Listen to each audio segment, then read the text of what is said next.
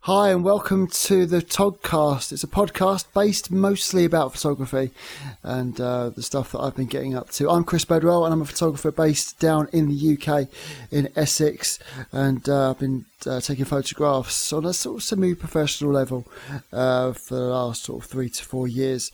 I've had a great big passion for photography since I was younger, and I found that I was getting quite good at it, so I thought maybe I'll try my hand at having my own little photography business. It's been something I've had an interest in a long time, so I've not just gone out one day and just picked up a camera and gone, "Oh no, I'm going to be a photographer." No, I've had an interest in it since I was small. We have got actually my parents uncovered a wedding photo taken some years ago, I think at my cousin's wedding. It was a family photo, and there's me with my camera around my neck. It was an old film camera. I must have only been about 10 years old at the time. 35 now, so it's 25 years ago. At least, and it was one of these ones where it had like the film cassette that slides in, had the little plastic shutter at the front, a little flash. I've no idea what happened to it, but that was probably one of my first cameras, and I've sort of been into photography ever since. Really, from there I've gone out. I remember when we first got our first digital camera at my parents' house, and it was a time when the internet was just sort of becoming like a popular thing, and people were like wanting to share pictures and things like that. And I was like, well, didn't even own a scanner at the time, so I couldn't scan anything because all the pictures back then, this was way before, the likes of Facebook and Twitter and all this kind of thing. And all my pictures were obviously just prints. And these days, it's funny how things change. It's like everyone's got their pictures now on their mobile phones, on their computer hard drives, and people don't really seem to have actual prints anymore, which I think is quite an interesting thing. I can see the value in prints, of course I can, and whenever I'm doing a shoot for clients, I don't offer them prints as standard, but it's kind of something that we sort of encourage clients to go for if they want to, because you never know what might happen. They might lose a disc, a USB stick might get corrupted, they might lose it off their hard drive. So if they've got like a print or an album, then the pictures are going to be there. They're not going to be they're going to fall foul of technology as such. So when I was sort of getting more into doing photography, we'd had this digital camera. It was a Minolta. It was a Dimage V, I think it was called. Minolta having been taken over by Sony fairly recently, I believe. And we're using the camera, and the camera was pretty much had a big screen on the back. It had the lens attachment on the side, but this was no ordinary digital camera. No, this was a bit fancy. This one had a lens that could actually detach from the main unit, and you connect it to the main camera with a cable, and then you could sort of position the lens wherever you wanted to and shoot that way. So maybe getting different angles, that kind of thing. And that was one part of photography that I found sort of quite easy. You could be more creative. You didn't just have to rely on what you could see sort of immediately about. You could be more creative with your angles, and that's one thing I always say to people now is if they're getting into photography and they want to develop themselves, the first thing I always say to them is don't be afraid to look for a different angle. Go down on your knees and look up at the subject, or look down, or anything like that. Or if you've got a camera with a live view function on it, then use that. Then you can you don't have to be stuck behind the viewfinder. You can see what you're shooting. And that was, for me, was when I then moved from that camera some years later, and I got my first, I guess you'd say, sort of proper DSLR. And that was a Sony. It was a Sony Alpha 200. I was out in Lakeside Shopping Centre, and it's a popular shopping centre in Essex, with my wife, and we were just walking around, and I really quite fancied the idea of getting myself a proper digital camera. yes, I'd had the compact cameras. We've had the Sony Coolpix. I've had a JVC model. I've had a Fujifilm one, which I bought some years before. And at the time, I thought it was great. It was this tiny thing, probably no bigger than the size of a credit card. I think it was 5 megapixels at the time. And, at that time, that was a huge advancement. And then about a year later, I'd got a mobile phone with the equivalent camera built into it. It's just how technology's moved on. But I'd gone into Jessop's that afternoon, and I just looked at this case, got into the store, looked at the case of all these cameras, and I had no idea what I was looking for. I had literally had not a clue. All I knew was I had a certain budget in mind. I didn't want to spend loads and loads of money because it was really my first foray into that kind of photography.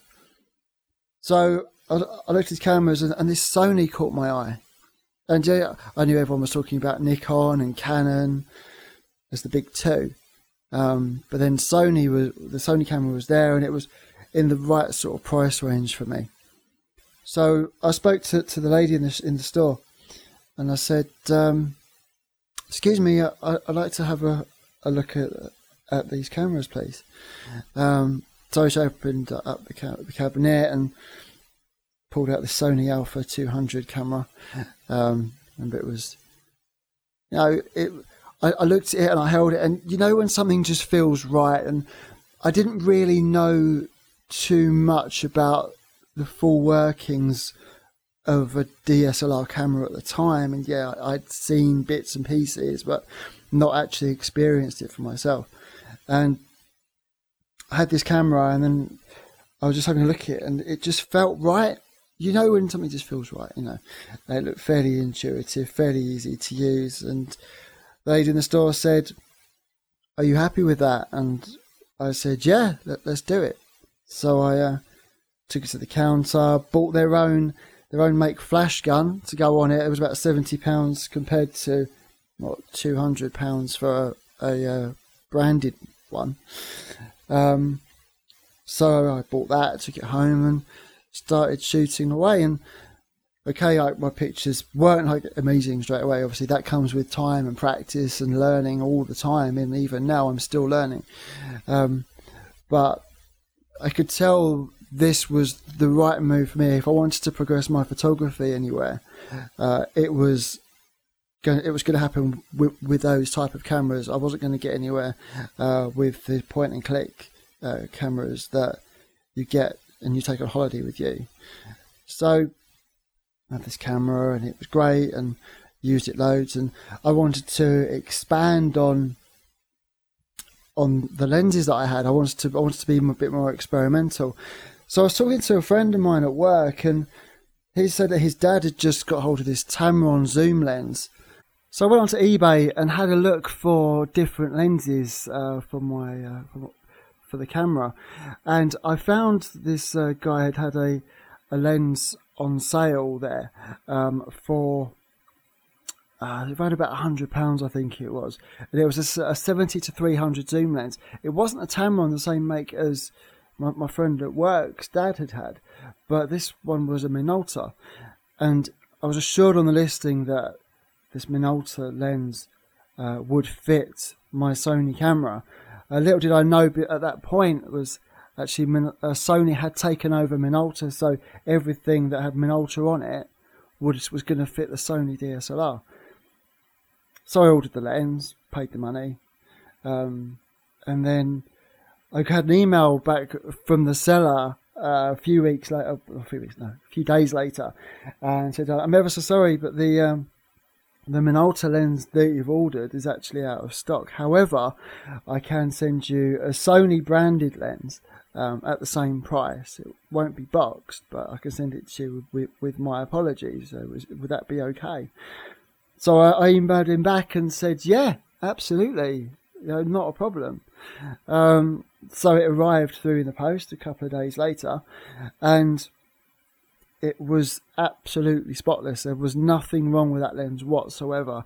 And with that 70-300 zoom lens, it meant I could go in a bit further to what the standard lens on the camera would allow me to do. So that was great. So I was able to sort of try and experiment more, take pictures of birds in the trees and things in the distance, and stuff in the garden. Photograph aeroplanes going over the house, from the back garden, just to add a bit more sort of, a few more diverse type shots to my collection. So that was great. And I was getting really into my photography at that point, and I'd gone out and I'd started doing some nightclub photography as well, with a local company called Snaptout, and they're quite big in the Essex area at the time. And I don't know if you're from a different area of the country, but there's a company called Licklist they do nightclub photography, and then there's a few others around. So I'd gone to the pub with my Sony camera, and taken some photos of that. I'd taken my flash gun, because to start with I hadn't taken it, and I was only using I was only using the on-camera flash at the time, but it just wasn't giving me the kind of pictures that I was looking for. So I took out the flash gun with me, and it made all the difference. You could direct where the light was coming from, and it made the pictures look a lot better. So even at that time, I was experimenting and learning and practicing with techniques and stuff like that, and trying to get the pictures that I wanted to achieve, and pictures that the clients snapped out, and the people in the pub who were then effectively buying the pictures from me, get photographing the photos the way that they would want to have them. So that was great. So I did that for about a year, and then we stopped doing it at this particular venue. But then from then I'd sort of gathered enough experience and confidence to try and get out there and to do more photography, more events, do more things, and just get out there, really. So since then I'd gone out and I did some photos for a friend who's a beauty therapist. She wanted some photographs on her website, so I photographed those for her. And from then I'd then got back in touch with the lady who was actually my wedding photographer. And at the time, she knew I was into photography, but I wasn't going to be calling myself a photographer at that time, because yes, I was interested in it, and yes, I could kind of work a camera, but I felt I can't call myself a photographer because my work just doesn't warrant that tag. So I got back in touch with her and I said, oh, hi, I'm looking to sort of get back into photography, or get into doing more photography. And I was wondering if, perhaps maybe I could come along to one of your wedding shoots and second shoot with you and sort of help you out and carry your bag, that kind of thing. And she said yes, so that was great. So we'd gone out beforehand, and we did a little crash course and stuff, and she sort of helped me more with the techniques and what the settings actually did and all this kind of thing. And then we went out, and then I sort of helped on a wedding shoot, and that was great. Got to be part of a big day and got to see, yes, I'd got married myself, maybe a year beforehand, but to see a wedding from the other side of the camera, literally, and see what people would want photographed at a wedding, see how to photograph different things, because even things like the wedding cake, I mean, to the guest, you walk into the room and go, look, wow, the cake looks great, and then you move on. But as a photographer, and I appreciate this more now, is someone has taken a lot of time and effort and money to create this beautiful wedding cake, and it's something that should be photographed properly. So from the right angles, the right details. The cake topper has been sort of handmade in most cases. So photograph the cake itself in its entirety. Do a nice picture of the cake cutting, rather than just the wide, shot. And So being part of that wedding, yes, I was carrying the bag, and that was fine. That's to be expected. But we had a great time, and I was happy that I was asked to go out and be an assistant again, another couple of weddings with this photographer, and I'll always be grateful, because that was my first look into the world of wedding photography, and I feel like I learnt a lot from there. And it's something that I've always appreciated that, and that was one thing that made me want to get into photographing weddings, because it's to be quite honest, it's an honour really to be asked to photograph someone's big day for them, and to produce images that they're going to look at in years to come. Not just the couple, but their families and their friends. And I'm pleased to say that the weddings that I've photographed sort of within the last couple of years or so, they've all my clients have appreciated them, and it's been a sort of a real pleasure to do that. It's something that I am keen to do more of in the future, and so we'll be talking more about that perhaps in another podcast. But moving on, so after I had my Sony camera for a few years, I decided that I wanted to upgrade. So I went out and I looked more into the world of Nikon to see what was available there.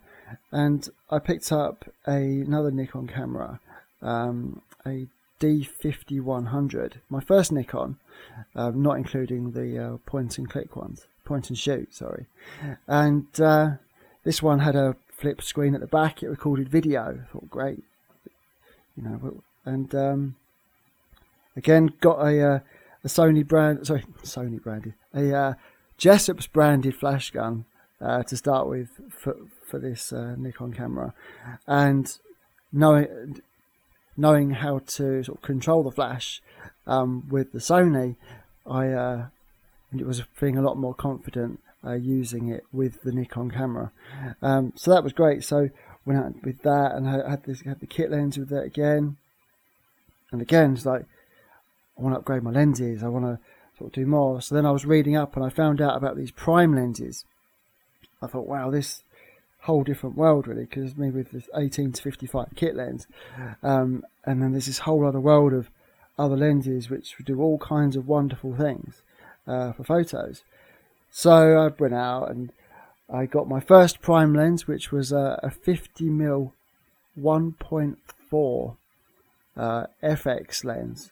I later found out that FX meant for full frame cameras, and the D50-100 wasn't a full frame camera. So in effect, I think they say it works out that it would have been about 85mm, something like that. So I was out with this 50mm lens bolted to my D50-100, and the pictures were great. Yes, it doesn't zoom, but that means you've got to think more about the photo you're taking, and think about your angles and your physical distance from the subject and all this kind of stuff. Makes you think more, certainly. So I've been using prime lenses more or less all the time since then. I've recently got another sort of high-level zoom lens with my latest camera, but I'll tell you more about that a little bit later on.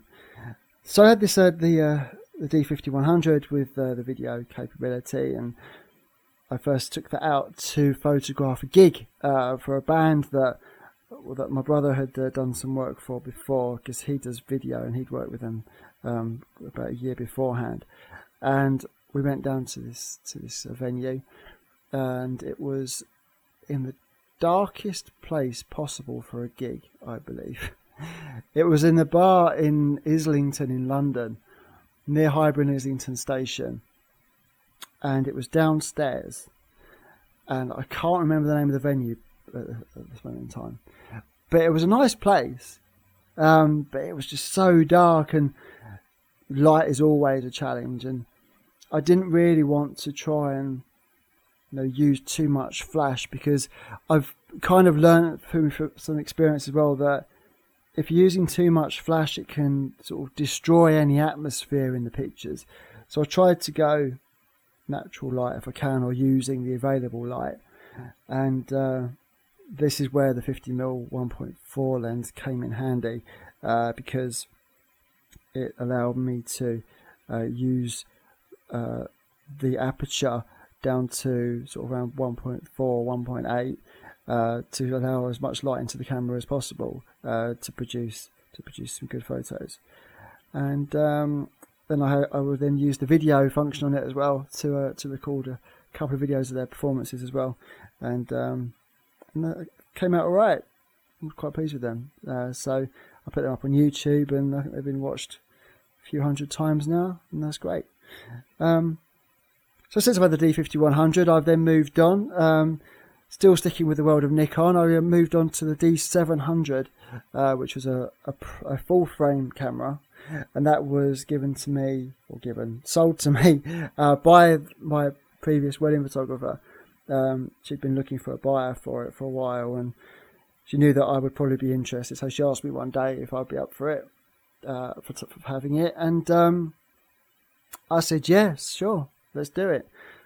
So I bought it from her, and it's been very, very, very reliable. You know when you've got it in your hand, because it is fairly heavy, but you know when you've got it, and it makes a nice solid click when you press the shutter on it.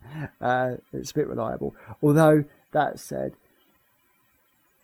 when there's a video going on and you can hear this clicking in the background, you know it's me taking a photo.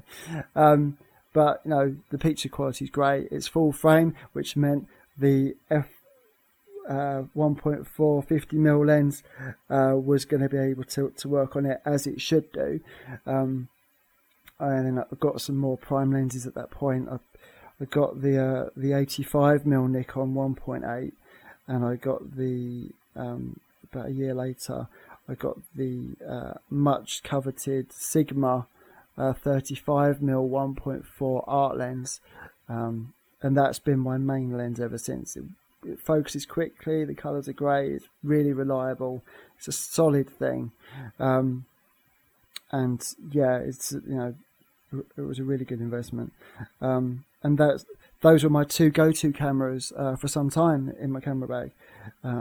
When that camera bag's full, you know it's full, because your back's hurting carrying that thing around to these weddings and events and all these other shoots that I've done. So from there, I just playing around with those lenses. I got a wide-angle lens as well for the 50-100. I got the Nikon 10 to 24mm super wide-angle lens, and again, really good for interiors. And that works really, really well. Money well spent. Although I was doing one wedding with that camera and that lens, and I'd taken the lens off the camera, put it on the table in the restaurant where the reception was, and the lens fell off the table. I was like, no, I'd only had it about a month, and heart in mouth moment. But thinking to myself, it's fine, it's insured. I'll put it back in the camera bag. I'll look at it later. And the bride's cousin, I think, was by me at the time, and he was like, I think he was watching me, but I think I'd heard from the bride's godmother afterwards that he was very impressed with my professionalism, and it's all fine. And as it was, the lens was fine, nothing to worry about. Those things are a lot more robust than I realised. So I'd had that lens, and then I picked up a 35mm DX lens for the D50-100 as well, which was the same distance as the prime one that I had, the Sigma, but it's basically the same, but for the D50-100 Nikon own one. And again, nice, decent, reliable little lens. Doesn't weigh anything really, compared to its Sigma older brother, and bigger brother, should I say? And that's great. And if you're after a small lens for your camera bag for your DX camera, then I recommend going out to get that Nikon lens. I think it costs just over about £100 in the UK, so it might be worth doing some hunting around and see if you can pick that up. And so since I've had the D700, everything's going great, and then I wanted to then upgrade one more. So I've been looking to sort of grow the business and do more with my photography, and I'd heard about this camera called the Nikon D750, and this was more sort of top level camera, sort of country we're talking now. Wasn't cheap by any means, but it's a great piece of kit, and it came with a really good zoom lens, which was something that I was looking to get for some time, and I saw that I could get the two together. I'm just like, this is, I don't like to use Kevin Baconisms, but this was a no-brainer. You know, it was a 24-to-120 zoom lens, I believe. It's not in front of me at the moment. It's in my bag in the other room. Took some photos this morning, and it's a really nice piece of kit. Good, very, very good quality at any zoom point, at any aperture. The camera itself, great. It's got auto ISO, so that'd be great for me for when I'm doing weddings and stuff. So I can turn it onto there, so I can go from indoors to outdoors without having to worry that the ISO setting's wrong. I can just focus on photographing the reactions, the natural moments, all this kind of thing, which is what my photography is all about, because I'm a big fan of documentary photography, the natural stuff. So that's what I like to do, and so that's basically where I am now. You know, I'm working on more stuff in the photography world. This is my first podcast, hopefully the first of many.